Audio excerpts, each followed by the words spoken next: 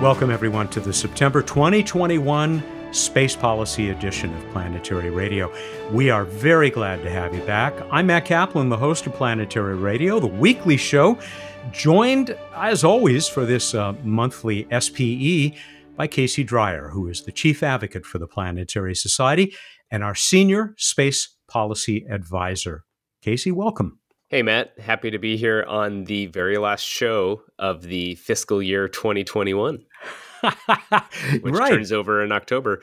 Both for the federal government and for the Planetary Society. So it has a significance for us on at least a couple of levels. Happy New Year next month. Happy fiscal New Year. Accountants everywhere will be relieved. We made it through, I think. I think we're going to make it through. In fact, the Planetary Society, we may be in a steadier state there than we know of what's going on with the federal government, with so much up in the air, particularly with the reconciliation bill that is the follow-on to the infrastructure bill that's made it through. I almost said squeaked through the Senate, but it actually was better than squeaking through, wasn't it? Oh, yeah. One of the most bipartisan bills in a while. People love infrastructure. Unfortunately, NASA did not get any money in that version of the bill. Could still change. It's at the House now, along with this larger reconciliation budget bill that notably does not need bipartisan support to pass. And so it's one of the many things in the air right now, delaying the budget for 2022, which, again, technically starts on October 1st. I anticipate very likely we'll have a temporary extension of 2021's budget. And like usual, we'll get a nice Christmas present probably around December 20th, right before all the members of Congress desperately want to go home to their families for the holidays of that year's budget. We'll see. But that has been the pattern in the last, as long as I can remember doing this, almost 10 years now. What a way to run a superpower. Okay, so no squeaking, but maybe a little teasing before we get on to the couple of other things that you and I will talk about, before we welcome your guest, Linda Billings, who I've known for quite a few years, and I'm so glad that she's going to be joining you. Yeah, Linda's a great, I'd say, prolific writer and thinker, particularly on the intersection of society and culture with space exploration. She's advised NASA. She's done a lot of thinking about the role of the public, particularly for public engagement, but also public input in space advocacy, space exploration, planetary science. And this is my first time speaking with her on the show. I'm very eager to do it. We have a broad kind of umbrella topic, again, of this intersection of culture, language, and people with the needs and outcomes of space exploration. And I think it's really interesting to consider how we talk about this, the cultural values that implies, what we're saying when we talk about advocating for space exploration. And then also, again, what is this role of the public, and how do we approach that, and how that itself is a cultural value to some extent. So it'll be a really fun conversation, and I'm very glad she's here. I have always enjoyed talking with her. People out there who've been with us for a while on Planetary Radio may remember that Linda is a regular and a major player at the biannual Planetary Defense Conference, which we at the Planetary Society are so supportive of. She's just terrific, and I look forward to listening in. One other message that people are probably expecting from us by now. In fact, you may wonder why we haven't gotten to it yet. Planetary.org/join. Come on, folks. If you're not already a member of the Planetary Society, help us make our next fiscal year a great one, not just for us, but for all of space exploration, all of the stuff, all of the great initiatives that the Society has underway, the mission that you already almost certainly support if you're listening to this program, at least by listening to us. Time to join up as well and become one of us who are the many tens of thousands strong supporting the Planetary Society's goals. The members, that is, planetary.org/join. Yeah, well, I always just like to emphasize that this is the equivalent of direct Patreon support for the work that we do. As a member, we really literally financially depend on our membership. Very few organizations do that. And that really enables us to be independent. It enables us to really pursue the types of space exploration, space science, these big ideas that we really stand for, our values. We couldn't do this without you. And so every membership makes a difference. And, sometimes I think, membership, it's a pretty low lift. If you don't want to be out there every day doing something, you can support the work of space exploration by proxy, by, becoming a member and just enjoying the products we put out and knowing that your money's going to a good effort. So always love to just emphasize your engagement is as much as you want to give or not. And ultimately, it is profoundly important that you're a part of the Planetary Society. I love that. And let me tell you about a few things that the members have made possible that won't cost a thing to others, including the production of and the premiere of our brand new documentary, Sailing the Light, about the mission of LightSail 2, which, who knows, might be over our heads, your head, right at this very moment.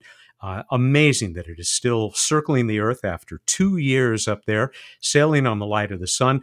Here are a couple of other things that are enabled by our members, beginning with Casey Dreyer's newsletter, which, Casey, it comes out monthly like mine, right?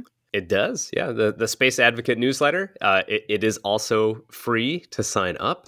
And you get a little essay by me on some topic of the day, something to think about, something you can reply to. I read all the replies. I can't reply to all the replies, but I always enjoy that feedback from members. And I highlight some of the major space policy news items in the last month to kind of keep you abreast of the situation, see what's happening, and to make sure that, when we ask you to take action or to really consider some issues, that you've been following these major issues of the day. The link will be in the show notes here. You can find it at planetary.org/space policy. It's linked to from there. Please consider signing up. In most months, my newsletter comes out just 1 week after Casey's, also free. Hope you will sign up. Again, we'll have a link on this episode page at planetary.org/radio. You can always sign up at the bottom of that page as well. All right, Casey, let's talk about a couple of other things that have come up in the news, particularly in Washington, beginning with, and this is interesting to me, the appointment of a new executive secretary for the National Space Council following Scott Pace, who, of course, was your guest not too long ago on this show. Yeah, that just means that the National Space Council seems to be moving along. It's been, I guess, how many months? 7-8 months now since the new administration came in. That's not unexpected. It takes a while to set these things up, to go through the security review, background check, so forth, finding the right person. We expect, I think, a meeting of the National Space Council chaired by the Vice President, Kamala Harris, sometime in the fall. Not unreasonable at this point to expect that. So nice to see the staff coming together and nice to see this moving forward. And of course, we don't have an agenda, or we don't know what they'll exactly be focusing on, but we will let you know as soon as we do. So things are happening on that front, which is, again, always a good sign to see. Space staying in the consciousness and awareness of the upper levels of government here in the United States, despite clearly a lot of competing things demanding attention right now. I guess we can safely say that Vice President Harris, at least up to this point, has not demonstrated as much interest in space as her predecessor, Vice President Pence, did. And of course, he was the leader of the National Space Council, although I suspect most of the work was done by our friend Scott Pace. Do we have any other inkling about the role that the NSC will play or how it may change? Not really yet. I think that's still being discussed. I think we will get some clarity once we start seeing what their agenda is going to be. Vice President Harris hasn't been as overtly focused on space as Vice President Pence was, but you've seen actually a number of times her meeting with astronauts, tweeting very positively about NASA achievements, particularly with the landing of Perseverance. Of course, she's from California, home of JPL and NASA Ames and NASA Armstrong. I see this as an opportunity to build excitement, perhaps in a receptive individual who can do something kind of feel good and positive and very nonpartisan to really enhance national engagement with space at a very high level. So again, I think we'll see more clarity with that. Hard to predict exactly anything in advance in this because I think they're still figuring out themselves. No doubt. I read up a little bit on the man who has been selected, and as we congratulate him on his selection as the executive secretary, Chirag Parikh, I hope that I'm pronouncing that correctly. Looks like he's a pretty accomplished guy with a good deal of experience at the executive branch in D.C. Yeah, he was in the National Security Council and has been a well-known and I'd say nearly universally beloved figure in the DC space community for years. Very, very well respected. Our colleague Brendan knows him well and was very excited to see him placed into that position. So this is, I think, very, very well received, and people are looking forward to the work that he's going to do there. I put a lot of stock in Brendan Curry's opinions about this kind of stuff, since he is definitely a denizen of the Beltway, inside the Beltway. So that's great to hear. We all know, of course, that in previous meetings of the National Space Council, lots and lots of major aerospace companies were very well represented at those. Let's talk about a particular development that has stirred things up, continues to stir things up as we speak. Blue Origin still very much wanting to send people to the moon. Matt, I love your segues. You're a pro at these segues. I just feel nicely guided to this. That was great. Yeah, this has been actually a requested topic for us to discuss a little bit. Yeah. And the last show we actually recorded it before the news was released that the Government Accountability Office ruled in favor of NASA in the challenge presented to it by both Blue Origin's national team and Dynetics, the two losing teams in the human landing system for the Artemis program contract award. The GAO ruled in favor of NASA, which had chosen SpaceX as the single provider. I think it's important to remember what the GAO does and doesn't do. And this is why I was never that, worried is the right term, but I would have been very surprised if this had gone differently. The GAO's job is to determine if NASA followed the rules in its own contract procurement, that they didn't, accept bribes or didn't show false favoritism, that they were legal in how they followed, government rules and their own rules for awarding the contract. And if you read the contract that NASA put out, the proposal, it's very clear that NASA has the right to select up to 2 or fewer, right? It could be 0. They're very clear about that. They don't have to select any if they don't want to. And that was Blue Origin's main argument, was that classically NASA had always selected 2 providers in such competitions, and that they didn't get a fair shake in that. And then also, once they went with SpaceX, Blue Origin didn't have a chance to compete on price.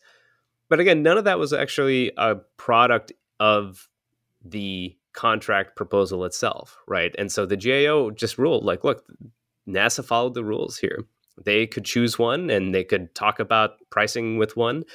They didn't have to choose 2. And so that was it. It was kind of amazing. I think the day after this came out, NASA, actually, we saw contract activity, I think, awarding SpaceX something like $300 million immediately moved from NASA's account into SpaceX, because obviously they're starting, 4 months behind the pace that they had intended to be at for a project landing on the moon again that is nominally still set for 2024, which I think is a bigger question, how much we should even pretend to acknowledge that anymore, of that being realistic. It was never, in a sense, a realistic. It was always wildly ambitious. And I think once we saw the actual funding request for that timeline come out, right, the initial 1.5 billion bump, and then, modest increases after that, it was just never, almost functionally impossible to do it. You mean it's not just that the spacesuits won't be ready?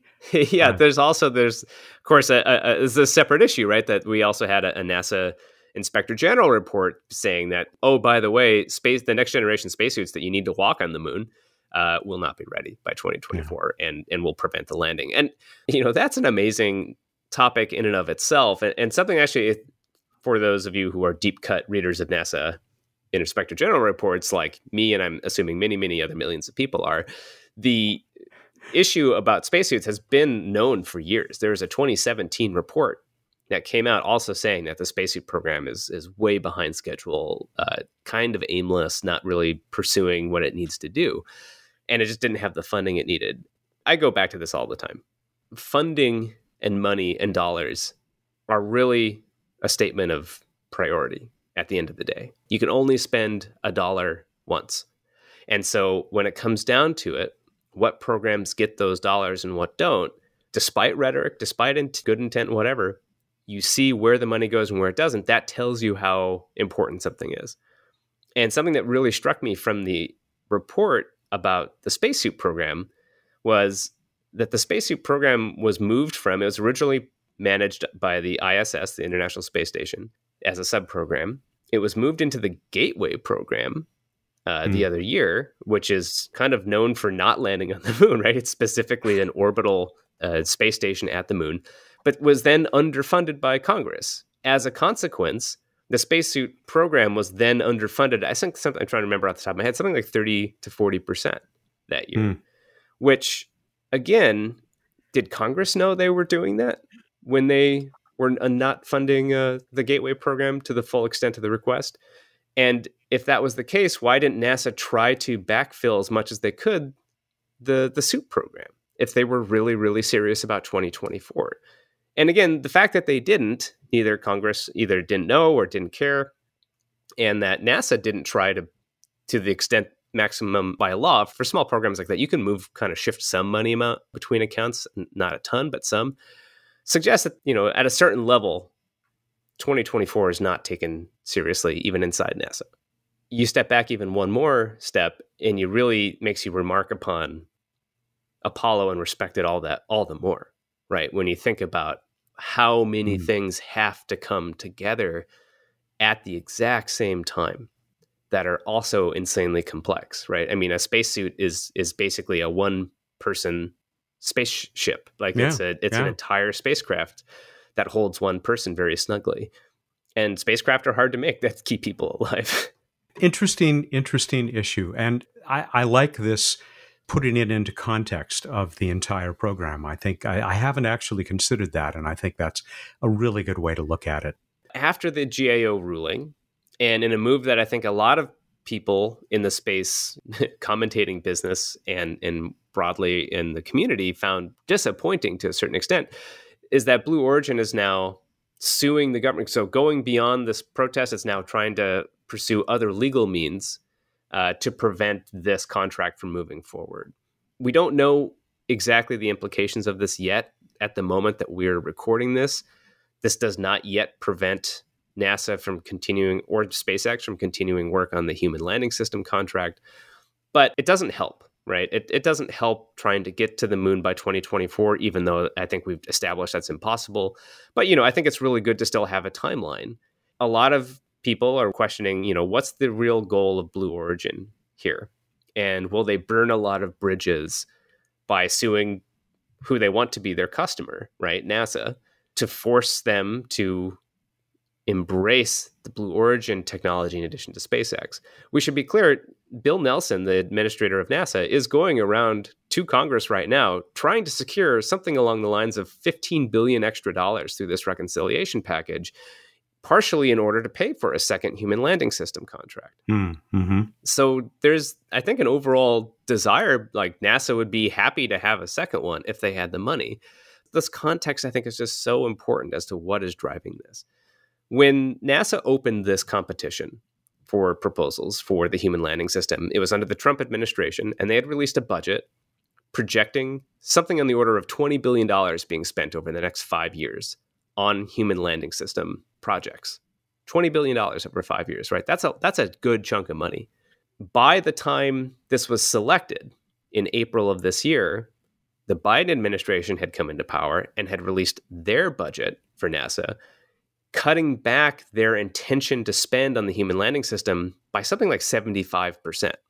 They cut it down from $20 billion to around $4 to $5 billion over the next 5 years. This isn't necessarily NASA saying we don't want to, or, I'm sure NASA wanted to have more money. This is a very likely, to me, a higher level decision from the White House or Office of Management and Budget that they're not interested in spending $20 billion on this particular program. And given that, and as explained, I think, in NASA's selection document for this project, they really cannot afford two providers. SpaceX made a good case for technical capability, but also on price. You could not beat it on price. And even in the context of this, Blue Origin's going a lot of different ways here. In addition to suing the government to try to force them to select them or select them as a second provider, they're also saying, hey, we'll cut $2 billion off the cost of this now, right? I think they proposed something along the lines of a $6 billion project. They say, we'll cover the first $2 billion now. And regardless of your opinion on, I think it's perfectly legal to lower their costs and adjust that. You would still be talking about adding an additional $4 billion to NASA's budget over the next 4 years in order to pay for that even reduced price, right? On top of what they're planning for. So that's a good chunk of money, right? That's a 20th of the agency's budget, either to be augmented or to be taken from something else in order to do this. And so, it's a better deal, but we're still talking about $4 billion in a couple of years, which is more than what we would spend on the Europa Clipper in the same amount of time, more than what we would spend on the Gateway program in the same amount of time. It's a sizable commitment. There's a long and successful history of companies suing their way to get into government contracts. Elon Musk did this with SpaceX. He sued the Air Force in order to open up competition to provide national security launch services. And he won, right? And it's a huge boon to SpaceX's business. We tend to forget after these things fall out, we tend to forget the process of how they got there. I think we can say Jeff Bezos knows this history, and maybe it's a hit in public opinion now to the extent that people are paying attention. But you look at SpaceX hasn't paid a price for suing its customer, right? They're getting lots of great business now from the Space Force and other parts of national security.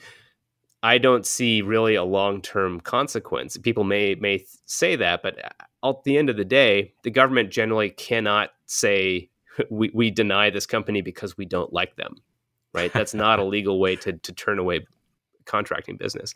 Maybe that could be slightly harder at the personal level through unconscious bias, but if you're looking at it from a purely balancing, act from Blue Origin, there are very few downsides to this and a huge potential upside. And so they're kind of swinging for the fences. I'll just note as we end our consideration of this, at least for the moment, because it's an ongoing story, that we have also witnessed SpaceX stacking the Starship on top of the Super Heavy booster in preparation for what they're hoping will be FAA approval for the first orbital flight by that giant rocket, which of course is the basis of the SpaceX human landing system that NASA has already funded. Yeah. And as I've said, that human landing system project through SpaceX is actually a very savvy way for NASA to invest in both the lunar landing system and humans to Mars in the long run. And we'll link to that article justifying that in the show notes. But there's a lot of reasons to be excited about this beyond the obvious ones of just seeing this spectacularly large, ambitious rocket program literally forming in front of us, in front of our own eyes. All right, Casey, we'll leave it at that. And it's time that we heard from your guest for this month, Linda Billings. Yeah, Dr. Linda Billings is an expert in space communication, a great thinker in strategy and engagement with the public for space issues. She's worked for NASA. She's worked as a consultant for a variety of aspects, particularly in astrobiology and planetary defense.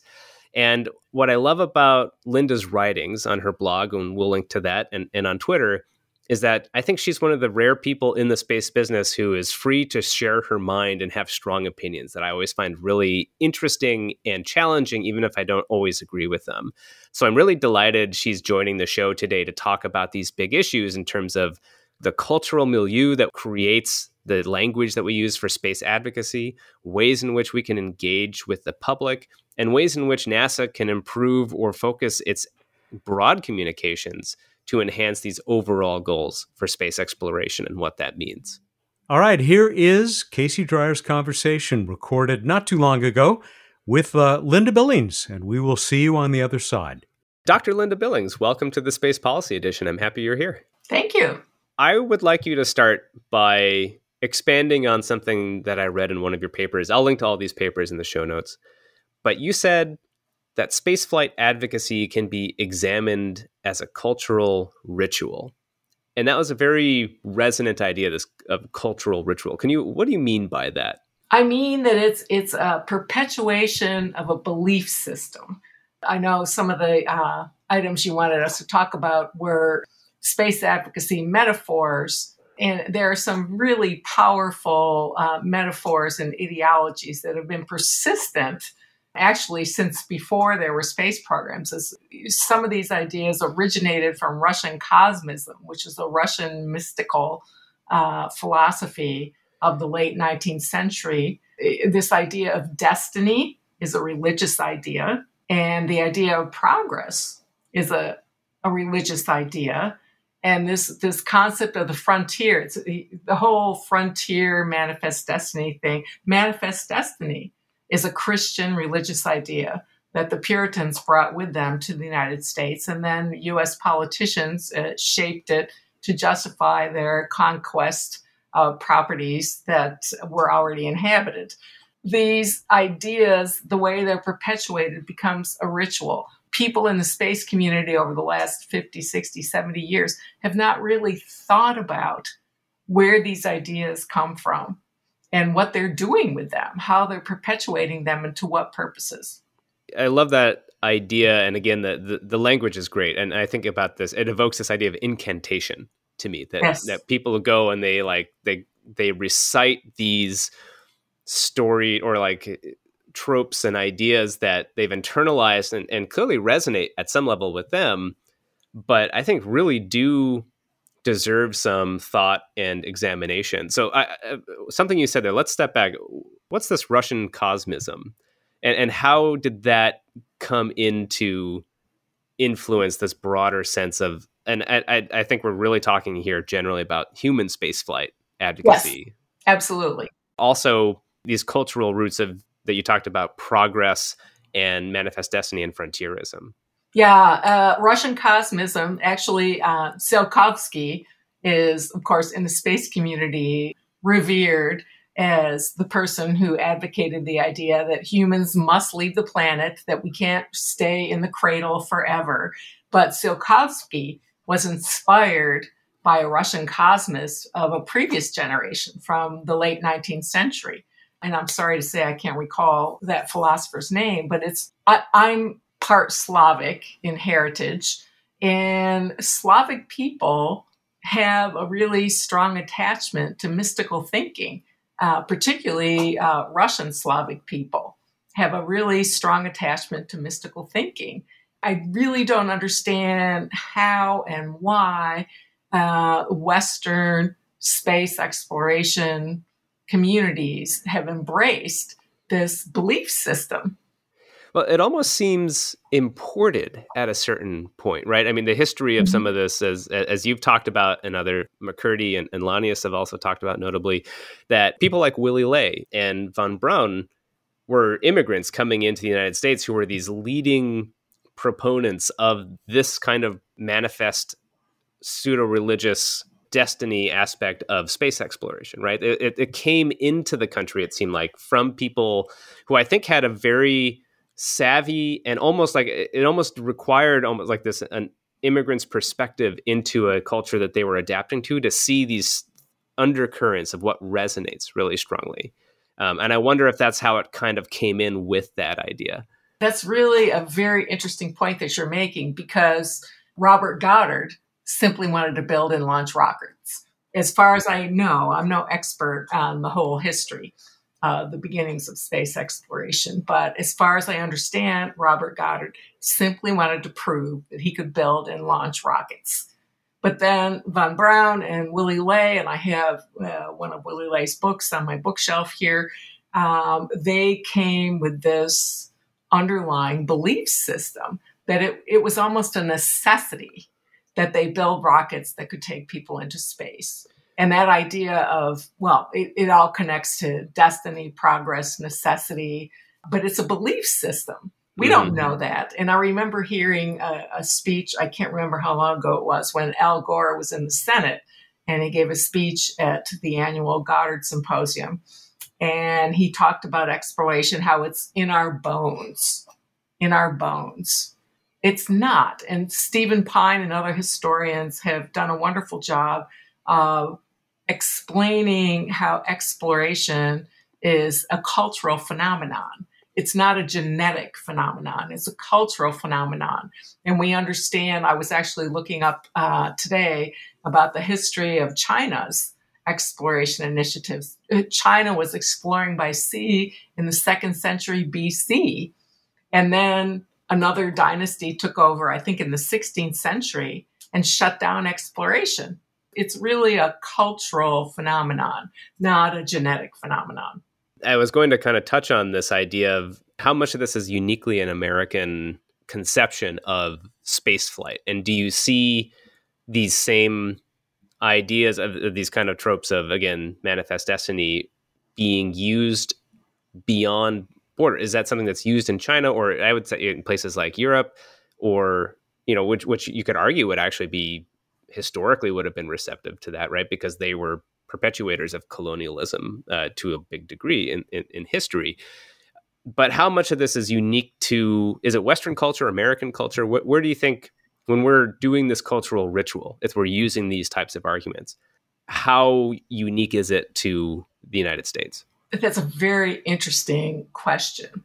I think the U.S. space community has strongly embraced this way of thinking, much more strongly than other countries in Western Europe. Obviously, and it's not just Western Europe. I mean, the Japanese have a space exploration program, and the Indians have a space exploration program, and the Chinese have a space exploration program. But you don't hear that same kind of rhetoric about this is a necessity.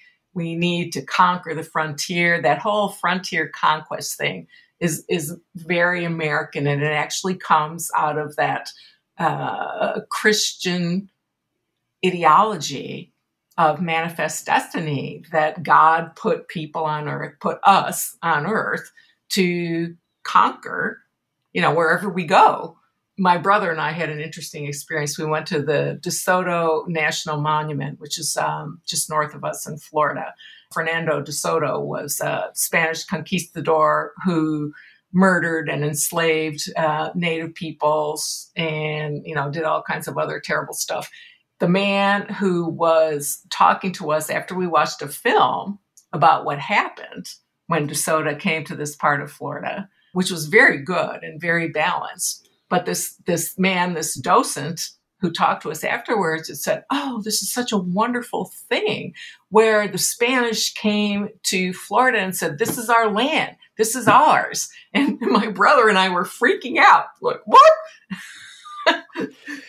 We were shocked, really. It was a very interesting and disturbing experience. So, we have to think about how different people have different perspectives on interpreting history. As people listen to this who are space advocates or want to be space advocates, and I've thought about this a lot myself in terms of what language we use at the Planetary Society to argue for investments in space exploration. It seems to me, just going back to this history of this cultural ritual of this particular perspective, again, of this expansionary, consumptive, pioneering aspect, it's very enduring and almost ossified, perhaps, at a certain level, though it still retains a certain resonance, though. I mean, to your point about your experience at that exhibition, there does seem to be, particularly within, let's say, the U.S. political system, an openness to that framework. Do you think that's becoming an increasing divide between the people in the political system with the power to drive space exploration to a changing public idea and understanding of our cultural roots and meaning and motivations for why we do what we do, or even the stories that we tell ourselves? All good thoughts. And I like the word you use, ossified, because I have long thought that this kind of thinking in the space community, I've used the word calcified, but it's the same thing as ossified. We're really stuck And I want to mention that I am now a member of 2 communities of scholars and scientists, the Just Space Alliance, which was co-founded by Lucianne Walkowitz, who was the 2017 Blumberg Chair in Astrobiology at Library of Congress, and my colleague Erica Nesfold, and I'm now a member. And then I'm a member of the Society for Social and Conceptual Issues in Astrobiology. So there's a lot of really, really wonderful thinking going on in these communities about how, so most of the people in these communities are advocates of space exploration, but they don't like the direction that we've been going in. The challenge that we're facing, and we've actually been having a discussion in the Just Space Alliance just this past week or so, about how we raise up the issues that we're talking about to the level of decision making. And that's always been the challenge. So this work has been going on for some time, and I've been funded by NASA miraculously for 20, 25 years to do this kind of work. But the work that we do does not raise up to the level of, say, the NASA administrator or the director general of ESA. We're struggling with that challenge of how we can bring the work that we do and the thinking that we're doing into the public discourse, which is very much dominated by the military-industrial complex, the hardcore advocates of human exploration who make a lot of money, whether it's the old school Lockheed Martin, Boeing companies or the new school Blue Origin, SpaceX companies. It's a real money-making enterprise. And if you look at, you can find this easily. It's usually about a year behind, but you can find lists online of the top 100 NASA contractors and the top 100 federal government contractors. And last I looked, Lockheed Martin and Boeing were the number 1 and number 2 top NASA contractors. SpaceX was something like 6 or 8. And on top 100 federal government contractors, Lockheed Martin was number 1, and I think Boeing was number 3. I can't remember who was number 2, and SpaceX was on the list. These companies are in the business to make money, and I'm not sure how much thought the corporate executives put into thinking about what the public benefit is, and that's one of my primary concerns. What is the public benefit of the human exploration enterprise? Hold that idea, because I still want to hit on a few of these cultural contexts of this, because I want to get into this idea of public benefit and how it's spoken about and talked to. Much, much more of Casey's great conversation with Linda Billings is just a minute away. We hope you'll stay with us. Hi again, everyone. It's Bruce. Many of you know that I'm the program manager for the Planetary Society's LightSail program. LightSail 2 made history with its launch and deployment in 2019, and it's still sailing. It will soon be featured in the Smithsonian's new Futures exhibition. Your support made this happen. LightSail still has much to teach us. Will you help us sail on into our extended mission? Your gift will sustain daily operations and help us inform future solar sailing missions like NASA's NEA Scout. When you give today, your contribution will be matched up to $25,000 by a generous society member. Plus, when you give $100 or more, we will send you the official LightSail 2 Extended Mission Patch to wear with pride. Make your contribution to science and history at planetary.org/SAILON. That's planetary.org/sailon. Thanks. I keep going back to this idea of, again, as a space advocate, your argument here is, I think, and it's important that we should be aware of when we participate in this type of ritual. If you resonate with these ideas of adventurism, right, or exploration in like, let's say, maybe the most positive conception of it, can we remove that from the uglier history of colonial exploitationism? And how much does that history, that ugly history, how much do we have to worry about that applying to, in a very practical sense, to areas that have no people, right, to be exploited? These are empty spaces. And I guess does it become a philosophical argument about, are these spaces ours to exploit?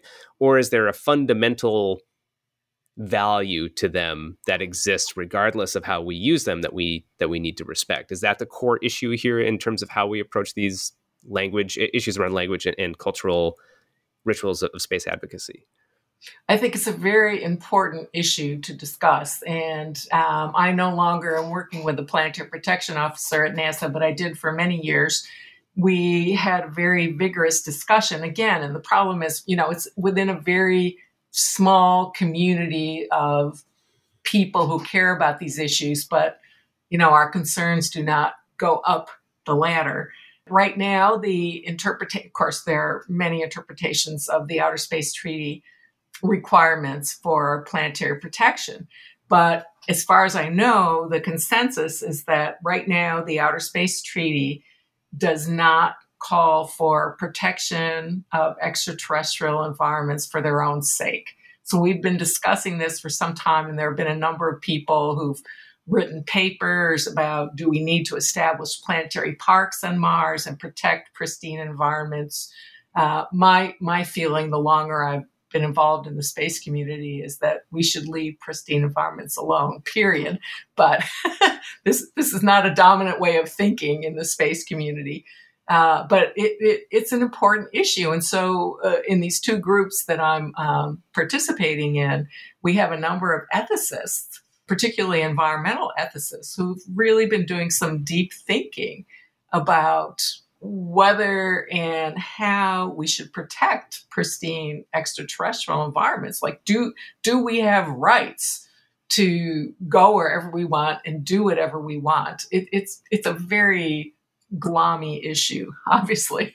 I don't know if you've read any of the works by James Schwartz. At yes, State absolutely. University. Yes. He was on the show a few years ago, and I thought that was a fascinating insight into how we value. Do we have inherent value for, or let me rephrase it. If we have inherent value, if we apply value to scientific understanding, then if you kind of follow that thread, we should value pristine environments to explore, right? We shouldn't alter them in any way if we take as inherently valuable scientific knowledge, because any modifications to those would destroy the amount of scientific knowledge we could theoretically return. And that's that's really challenging, I think, to how a lot of space advocates think about ourselves, right? Because there's this very human desire among, I think, a very self-selecting group of people, but there's a human desire of just doing, it's like a physical desire to be a part of the world. There is an exploration interest, I think, that comes from culture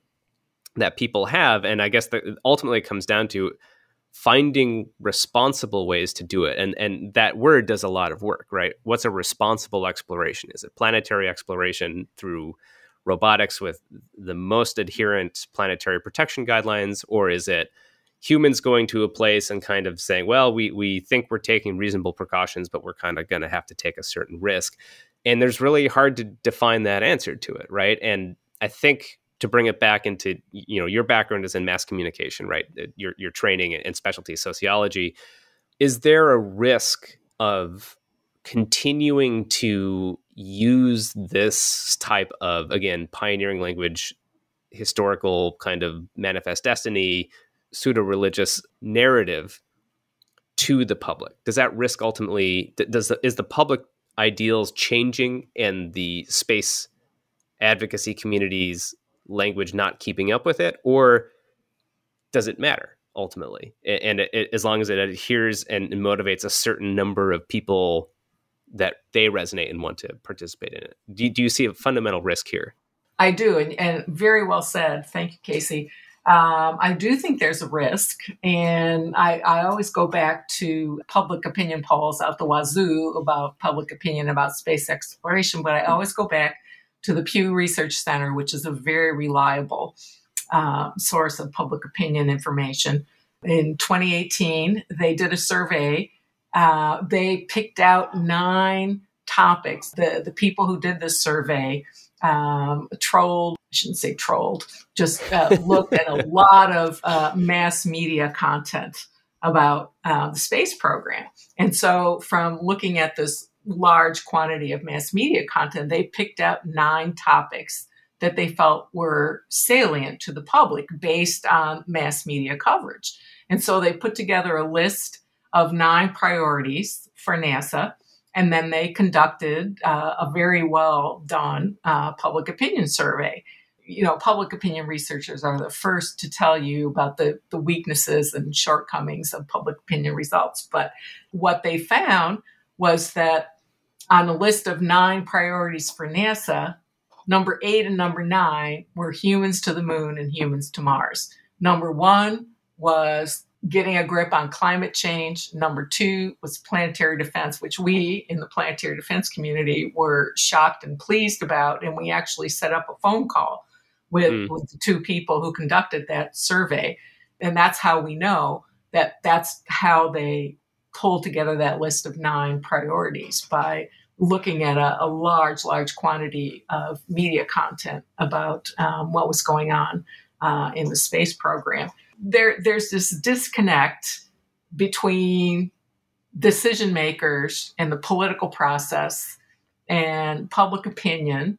And I don't think anybody has really, certainly NASA, I'm sorry to say, has not made an effort to gauge public opinion or get an idea of public priorities about the space program. I've been involved in 3 projects, actually. The National Commission on Space in 1985, 1986, where we traveled all around the country and asked people, what do you want in a space program? And we published a report, and it was basically ignored by decision makers. And then when Dan Goldin was first appointed administrator of NASA, he wanted to do a series of town meetings across the country. It was wonderful to hear what people thought. I mean, it was really a very rewarding experience. But Dan Goldin took our report back to headquarters to a strategic planning group, and they ignored it. And also, Dan Goldin's deputy told us we couldn't distribute our report because it looked too nice. It was kind of crazy. So in both cases, we reached out to people who wanted to maintain contact with us, and we couldn't. And so I know one of your questions was about public engagement, and particularly looking at, I'm the commentary editor for a peer-reviewed journal called Science Communication. And so I've looked at a lot of commentaries about public outreach efforts. And the ones that seem to be most successful are the ones that are local, where you can establish relationships with people in your own community and maybe maintain those relationships. Because as I've mentioned, the efforts that I've been involved with NASA, there's no follow-up. I'm really interested in that aspect too. And this relationship again of what are we trying to achieve by communication to the public. And I think that seems to drive a lot of what we want outcomes to be. You mentioned this public survey, which I love showing. I always show this to a training when we do our congressional visits. I show this in talks that I give. And there was another survey, I forget if it was by Pew or another organization, that basically replicated the same thing that just came out a year ago, basically saying you could basically take that in terms of what public has the most interest in, and what has the most funding is kind of the opposite. You just flip it upside down, because the human spaceflight to Moon and Mars stuff tends to get half of, or so, a third of NASA's funding, whereas Earth science, planetary defense, as you well know, is even smaller. And there's this inverted relationship between what the public is interested in, at least in those surveys, and what gets the political support and funding. This is where I keep going back to these ideas of how we communicate and these cultural aspects of it, where the role of general public opinion seems very poorly correlated with what actually gets funded. And there seems to be very, very little political price to pay for that. If you were just trying to be maybe more of a Machiavellian space advocate, would you purposefully try to say, fine, I'll just say whatever it takes to have there's maybe a handful of people that have true influence and power in terms of directing funds. Should we try to just convince some of the people most of the time to fund our pet things and not worry about this larger public opinion because it seems like there's a low price to pay for it? Or should we really say we need to convince the public that this is important first, which actually seems like in some ways, it's a much harder job. Is this a bad dichotomy? As someone who's studied communication and the role of public engagement, is this bad that there's a disconnect between what we do and what the public seems interested in? Yeah, it's very bad because the aerospace industry is very wealthy and very politically connected. This was years and years ago, I think in the 80s, where someone in the small business office at NASA told me that Lockheed Martin had something like 130 registered lobbyists in Washington, D.C. And SpaceX and Blue Origin are now in the pool. Virgin Galactic, SpaceX, and Blue Origin do not have to buy advertising. They get huge media attention for every little move they make. And it's out of proportion. And again, is this responsive to public benefit, to public interest? I think that there's been a bit of research, some of which has been funded by NASA over the years, to look at who the interested public is. And I think it's a small and steady community of interested people who follow NASA on Twitter, they follow NASA on Facebook, they watch all the launches online. But is this actually building public support for the space program? I don't see any evidence that it is. I think what builds public support for the space program is industry lobbying.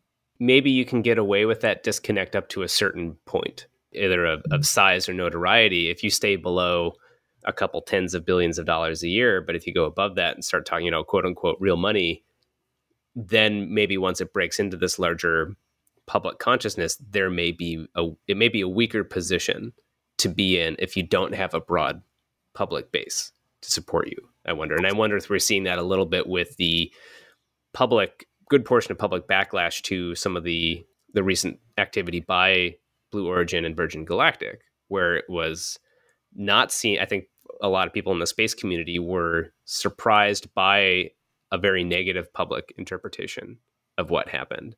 And that may be a product of this. Like once you hit some saturation point, people maybe actually don't like what you're doing. Yeah. And how many people can afford what is Virgin Galactic now charging? $250,000 for a suborbital flight? $450 now. Yeah. Yeah. It's crazy. Yeah, it's very, very frustrating what's going on. And again, I think there is a huge disconnect between public interest, public opinion, and political goings on, so to speak.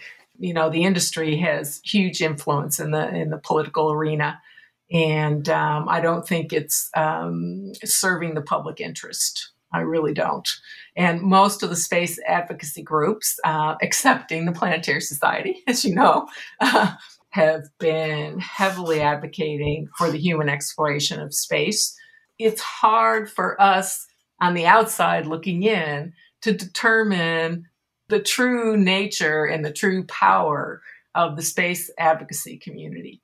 It's definitely changed, I think, over time. But again, I keep going back to this. You mentioned this earlier, this like the media coverage generated by what SpaceX and Blue Origin and others do. You have a quote that I lifted from, I forget, one of your papers. It's like, communication is a ritual, culture is communication, and communication is culture. And by that metric, I just looked up just to double check this before this talk. When Elon Musk went on the Joe Rogan podcast, this very popular podcast, just on YouTube, the video of that discussion has 42 million views. And that may be more than like everyone who watched the landing of the Perseverance rover. Like that is a huge number. And maybe they're just there to watch him smoke a joint or something. But that's a lot of people, right? So, I mean, by this conception of communication as culture, like there seems to be and Elon Musk, I'd say, is a very notable proponent of this manifest kind of settlement destiny, right? Human destiny must extend into the cosmos, and Jeff Bezos is. And so forgive me for just kind of hitting on this, because I'm really trying to work through myself this understanding of how people do seem to, at least some degree, resonate with this message, right? And maybe it's persistent for a reason, because enough people care about it, but maybe it's because they don't integrate this deeper history, or it's a very kind of shallow representation of it. But it just strikes me to see that kind of engagement with these activities, it's clearly touching a nerve, right? It's expanding greater than a lot of, I'd say, NASA efforts to engage with people are. So do you see a pattern, or why do you think people are reacting so strongly? I'd say particularly to what Elon Musk is doing. Very good question. That's an appalling figure, 41 million. And I think you might be touching on an important point, that the engagement with this messaging, shall we call it, is pretty shallow, I hope.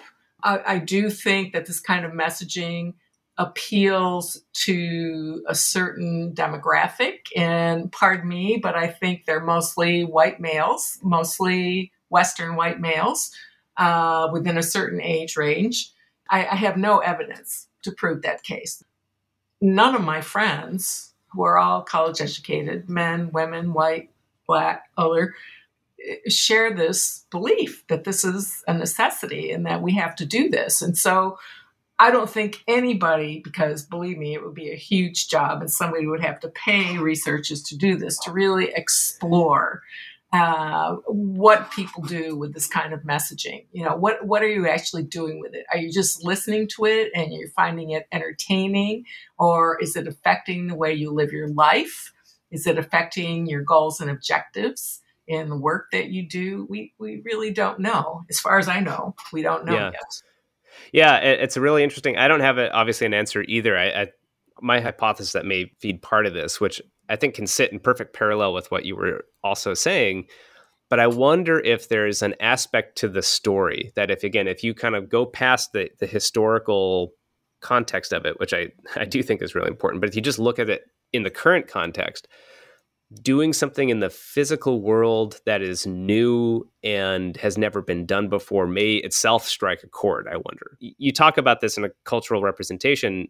I just finished Ross Douthat's book, columnist for the New York Times, on this concept of decadent society. And it's kind of a classic in this style of, I'd say, societal critique, particularly from a certain political and cultural perspective of being in this decadent kind of aimless society. But he ends this book with saying space exploration is a possible path out of decadence by basically redoing everything you just critiqued about, by embracing that, right? This expansionist struggle against the elements as like creating some kind of internal fire in individuals that reveal itself in terms of cultural rebirth and expansion.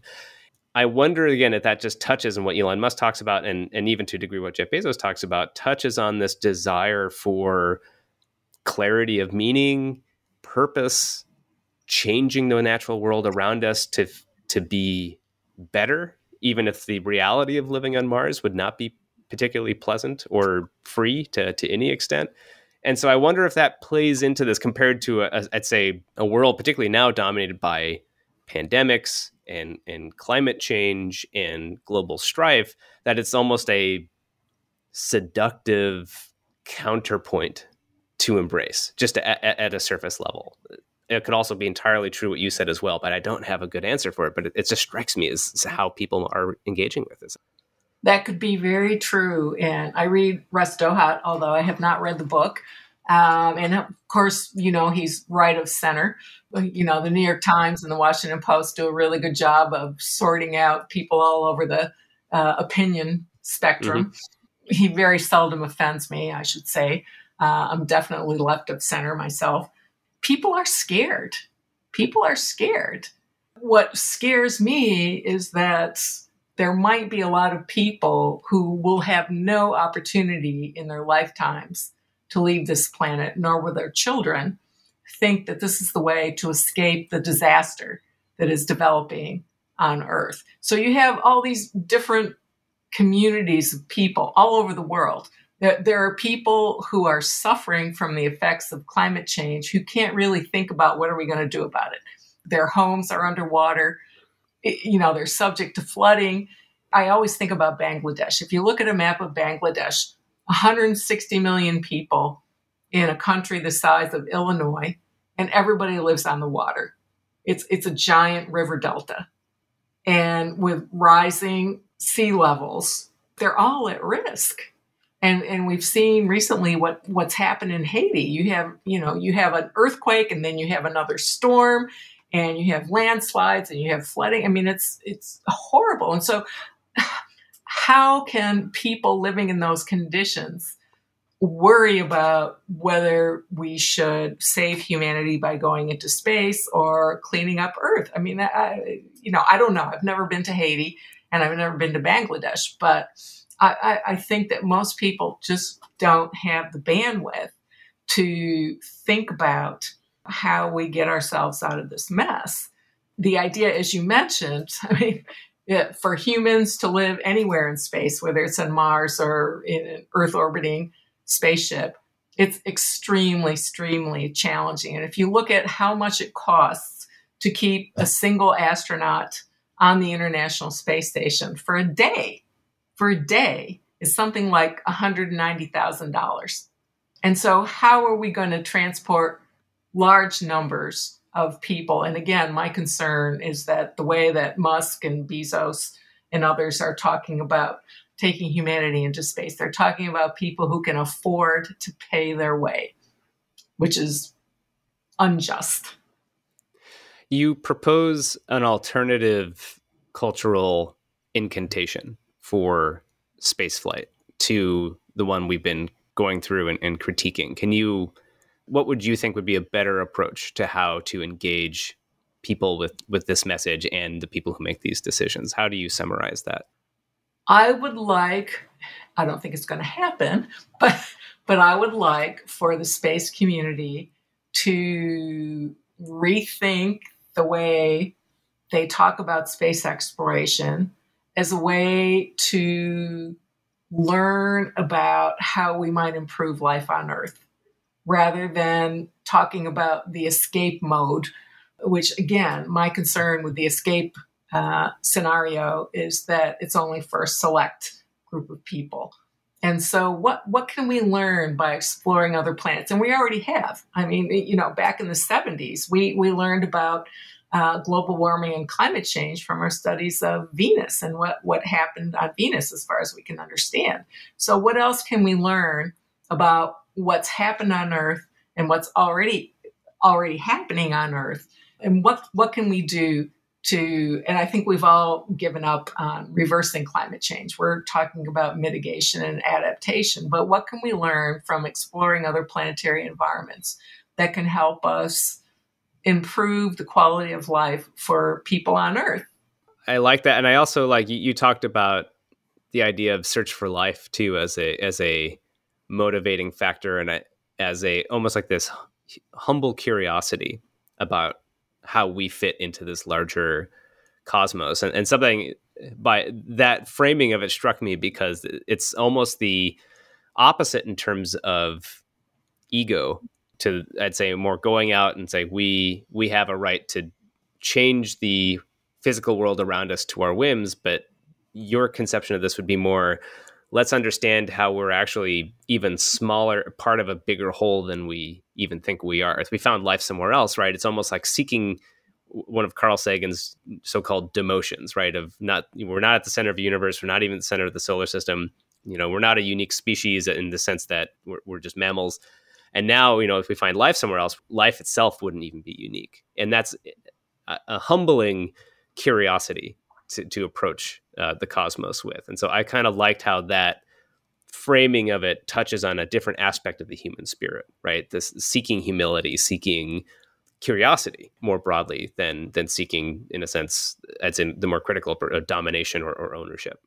Yeah, well said. And I have not done any kind of scientific analysis about how people think about these things, but just in my casual conversations over decades with people in airports and on buses and wherever I am in my social groups, I get the impression that people find comfort in thinking that we're not alone, and they're not really concerned about whether we make contact, but just this idea that we now have an understanding of our place in the universe. We live on Earth. We're a planet in our solar system. The solar system is one of many planetary systems in our galaxy. Our galaxy is one of billions of galaxies in the universe, as far as we know.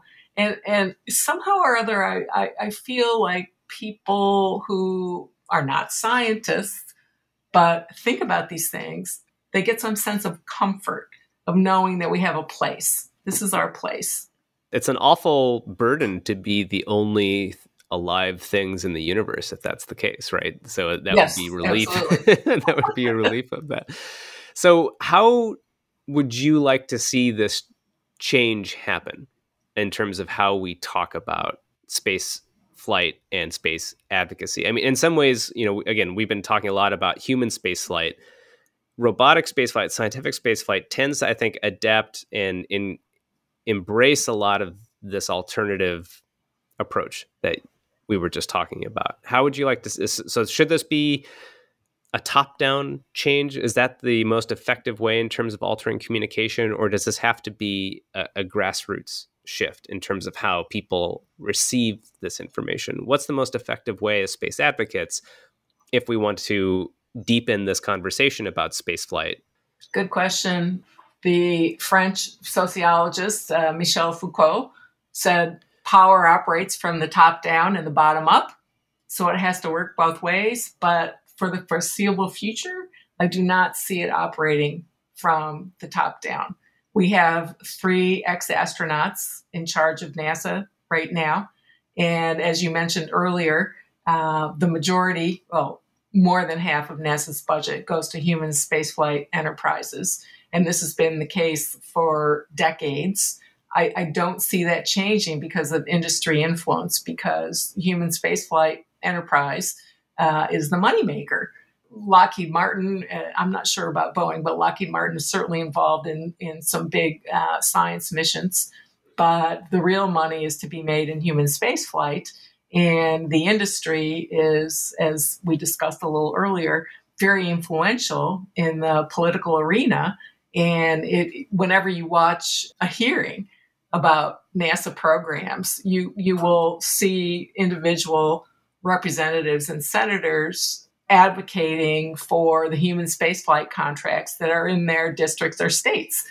And I've been watching this for, like I say, for decades. Sorry to say, I don't see that changing. But I do think that we all in the advocacy community need to continue working for the bottom up. The Planetary Society is influential, and you all are doing great work. And we have to keep it up. And as I mentioned, these 2 communities that I belong to, so one of the challenges we face in the communities I'm working with is that we can publish our work, but it ends up behind a paywall. We're in peer-reviewed journals.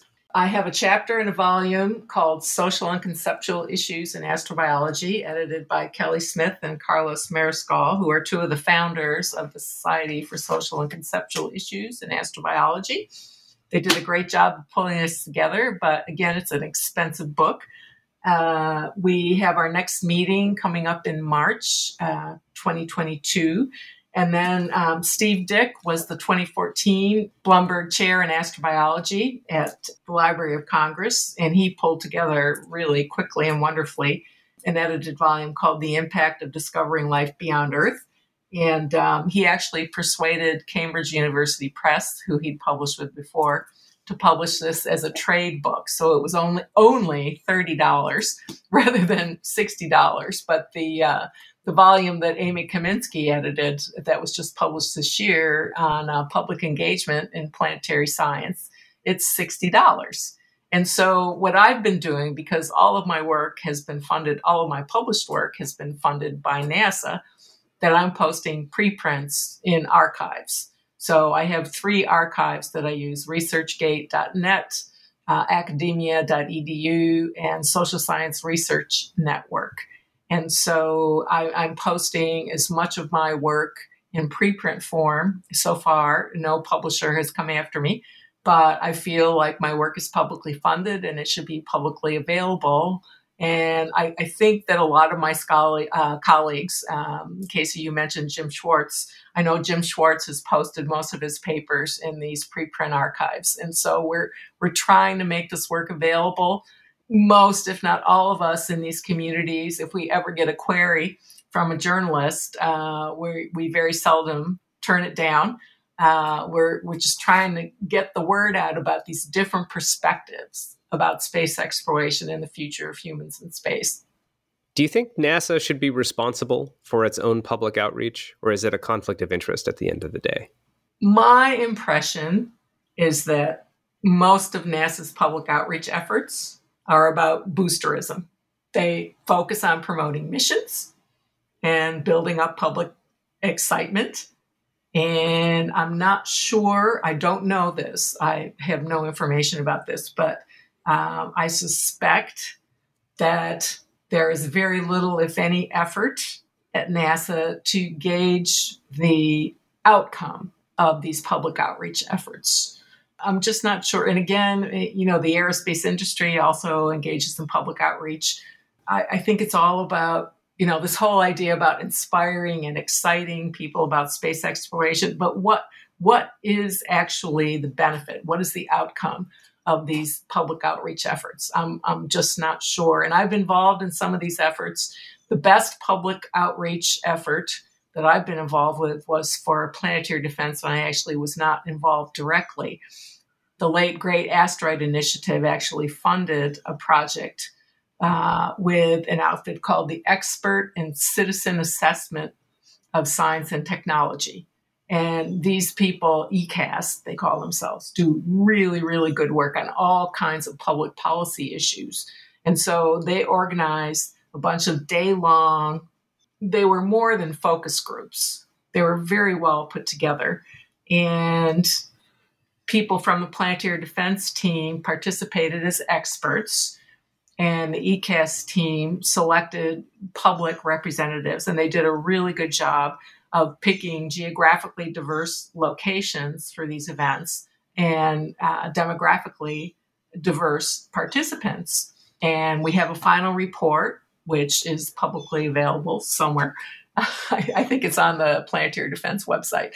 But we learned a lot because that effort was designed around is to provide people with expert information and then listen. And this is a huge key in public outreach efforts. Listening, how important listening is, not to talk at, but to provide information and then to listen. That was a wonderful example, the ECAS project. I recently suggested, because the astrobiology program and also the chief scientist at NASA, Jim Green, are very much focused on developing standards of evidence and determining how to communicate with public audiences about life detection. And so I suggested to Jim last week that he consider an ECAS project, which hopefully he could fund. I'm not sure he was at all interested, but I hope he looks into it because I think it would be really, really useful to get a sense, if it's done right, and the ECAS people always do it right. I don't know anybody there, so I'm not getting any kickbacks here, but they do really, really good work. I think we need to continue to rethink the way we do public outreach going forward. If it's so hard to measure the outcomes, how can we improve what we do? What's the strategies that the field of mass communication and sociology, how did that influence what we can do without necessarily being able to quantify it? Because that seems to me a fundamental, and obviously we here at the Society, we struggle with that too. How do we measure what's effective and what's not? So how do you approach that? Good question. I think I mentioned earlier, through my job as commentary editor for Science Communication, I've read a number of papers over the years about local or regional public outreach efforts. If you work on a project that's relatively contained, you can actually, if you're dealing with, less than 100 people or maybe a couple hundred people, you can actually communicate with that group of people and determine, what did you learn from this project? Do you want to stay in touch? Do you want to talk to somebody? And I think those more contained efforts are more effective than these big splash efforts that try to communicate with large numbers of people. And again, as I mentioned before, the problem with these large scale efforts is that there's no follow up. There's no way. And of course, at NASA, you can start a project and then, 2 years later, it's finished. And then everybody who was in charge is gone. They're in another job or they left NASA. And so you don't know who to stay in touch with. And this is, again, why I think these local efforts can be more effective. That's been my experience as well. Actually, I really resonated with that idea. And actually, that is really encouraging for members of the Planetary Society, for example, that they can actually do something valuable in their community by engaging other people or people. I think you had examples of like giving talks at your local church or community centers on issues in space, because that creates, it's not just something you read in the paper or online or about famous people doing X, Y, or Z in space. You see a person in front of you and you can connect at a more social, humanistic level to a big picture rather than something that seems very esoteric. And so I wonder if it's a tough problem to scale, but if you have lots of people distributed around the world, perhaps there's a way to empower those individuals to carry that forward, whether they're scientists or passionate amateur fans of space exploration. We actually had, so at the Planetary Defense Conferences, which, as you know, take place every 2 years, we always have a session toward the end of the week called Public Education and Communication. And this year, for the first time in my experience, we had some really good presentations and learned that, again, at the local level, mostly all over Europe, but not all over Europe, the people are doing really good things in reaching out to the public, trying to inform the public about planetary defense. And again, they're at the local level, so you can stay engaged. And I have been I started about 4 or 5 years before I moved to Florida, working with elementary school classes just to talk about space stuff, space and science. And it was a wonderful experience. And I've been really sad that last year and this year, of course, volunteers have not been permitted in the schools here in Florida. But I'm looking forward to getting back to the kids because they are so smart and ask the best questions, and they really take me to task. At one class I worked with, they actually had one of the girls made a shoebox with a slot in the top because they had so many questions before the end of our session that they had to write their questions down on a piece of paper and put them in the box. And then I would take them home and look up the answers. Every little bit helps. I've told many of my colleagues in both communities and a lot of people in both the astrobiology and planetary defense communities do a lot of local outreach. They accept every opportunity to speak to, whether it's an amateur astronomers group. Mike Kelly, one of my planetary defense colleagues, goes every year to Mars, Pennsylvania for Mars Day. And they enjoy it. They really enjoy it. They enjoy going into the classrooms. My astrobiology colleague, Lindsay Hayes, who has 2 little kids at home, she's done some work with elementary school classes. And it's very rewarding. And I think it all contributes to the greater good, just to get kids, because as I say, kids are so smart. You just encourage them to think about things they've never thought about before. You mentioned your work with planetary defense for near-Earth objects. How has the last year watching the U.S. and the globe respond to a pandemic, how has that influenced your thinking about communications during a potential issue with planetary defense or a potential issue with a threatening asteroid? Oh boy, it's influenced my thinking. Well, it's influenced my thinking, but my thinking was along these lines before the pandemic, that we can put down the best laid plans for an actual impact event, which we do. We have a national strategy and we have, top level government working groups developing plans, but we don't know, we cannot predict when such an event will occur. We don't know who will be in charge. We can't predict. And so as a social scientist, this is always what I'm thinking. It's all about context, context, context. We can't predict what the global cultural environment will be like. We can't predict who will be in charge. Say an impact event could occur in Europe, in Asia, in the Pacific Ocean, in North America. We don't know who will be in charge. And so it's not that I'm saying we should not put plans in place. Of course, we should do that. But implementation, as we've seen with the pandemic, we thought we had plans in place, but we really didn't have sufficient plans.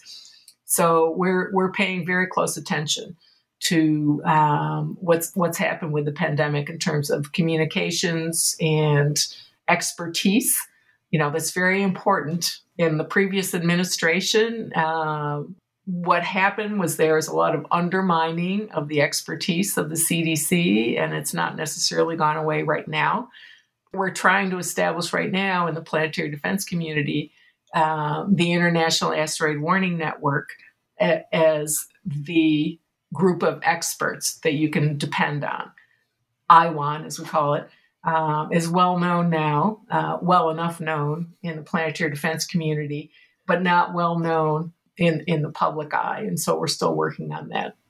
Thinking about the future here, if you were able to implement a policy or a set of policies to improve the relationship between the public citizens and their space program, what were some of the most important things that we could do to enhance that, to improve that, to make it more satisfying and responsive on both sides? Well, for instance, the NASA Advisory Council should have at least one citizen member, and all of the committees of the council should have at least one citizen member. It has not happened. And I would also mention that the work of the NASA Advisory Council, which can be very good, is heeded if the NASA administrator agrees with its recommendations. And if the administrator does not agree, it's not heeded. So that's only one step. But again, I'll mention the ECAS project, and there are other organizations that work on citizen engagement in public policy making. As far as I can tell, except for that one exercise, which stretched out over a few months, the ECAS project for the Asteroid Initiative, there's been little to no effort on the part of NASA to engage the public in a long-term, ongoing, meaningful effort to participate in decision-making. I wrote some papers some years back about public participation in policymaking.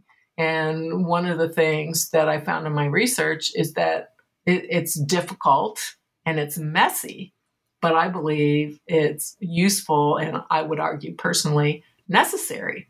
To make good public policy, you need to involve people who are going to be affected by those policies. By and large, government has not done a tremendous job at doing that.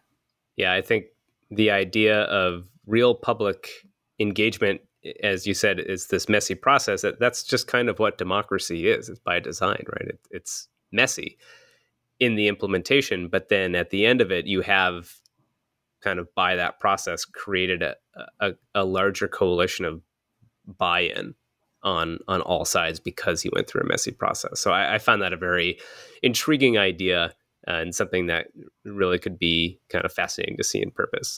Dr. Linda Billings, I want to thank you for joining us here today on the show. I really enjoyed talking to you and picking your brain on some of these topics. Can you share with folks listening how they can find your writings and find you online? Yes, you can find some of my writings. I should actually post more of them on my blog site, Dr. Linda, DOCTOR, Linda, LANDA, .wordpress.com. And you can always email me, billingslinda1@gmail.com. And then you can find some of my papers if you just search by my name at researchgate.net and academia.edu.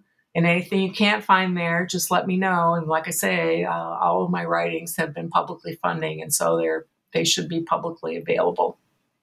And we will link to those in the show notes. So I want to thank you again for your time. Thanks for joining us. Thank you, Casey. Absolutely fascinating. A conversation like none other that I have heard on the Space Policy Edition. That, of course, was Casey Dreyer talking with his guest, Linda Billings. Casey, I thoroughly enjoyed that. Thanks, Matt. Glad to know after 5 years I can still surprise you. We're not the old bored married couple yet. No, not yet. Thank goodness. Always a little bit of life in the relationship. And I'm not a bit surprised, actually, because Linda has always been that outspoken, articulate spokesperson that she just gave so much evidence of. All right. We're going to call it quits here for the month of September on the Space Policy Edition. We will remind you one more time, planetary.org/join. If you're enjoying what you've just heard, if you love what we do at the Planetary Society, you heard the praise that Linda had for our little organization. You want to praise us? Great. We welcome that. And we will sure also welcome becoming a member of the Society. Once again, planetary.org/join.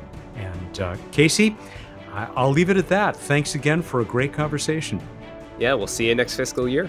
And for all of you, I hope that you will join us again on the first Friday in October for the next Space Policy Edition of Planetary Radio. Of course, I'll be coming to you every week, new shows every Wednesday in this series that is approaching its 19th anniversary. Thanks for joining us, everyone, at Astro.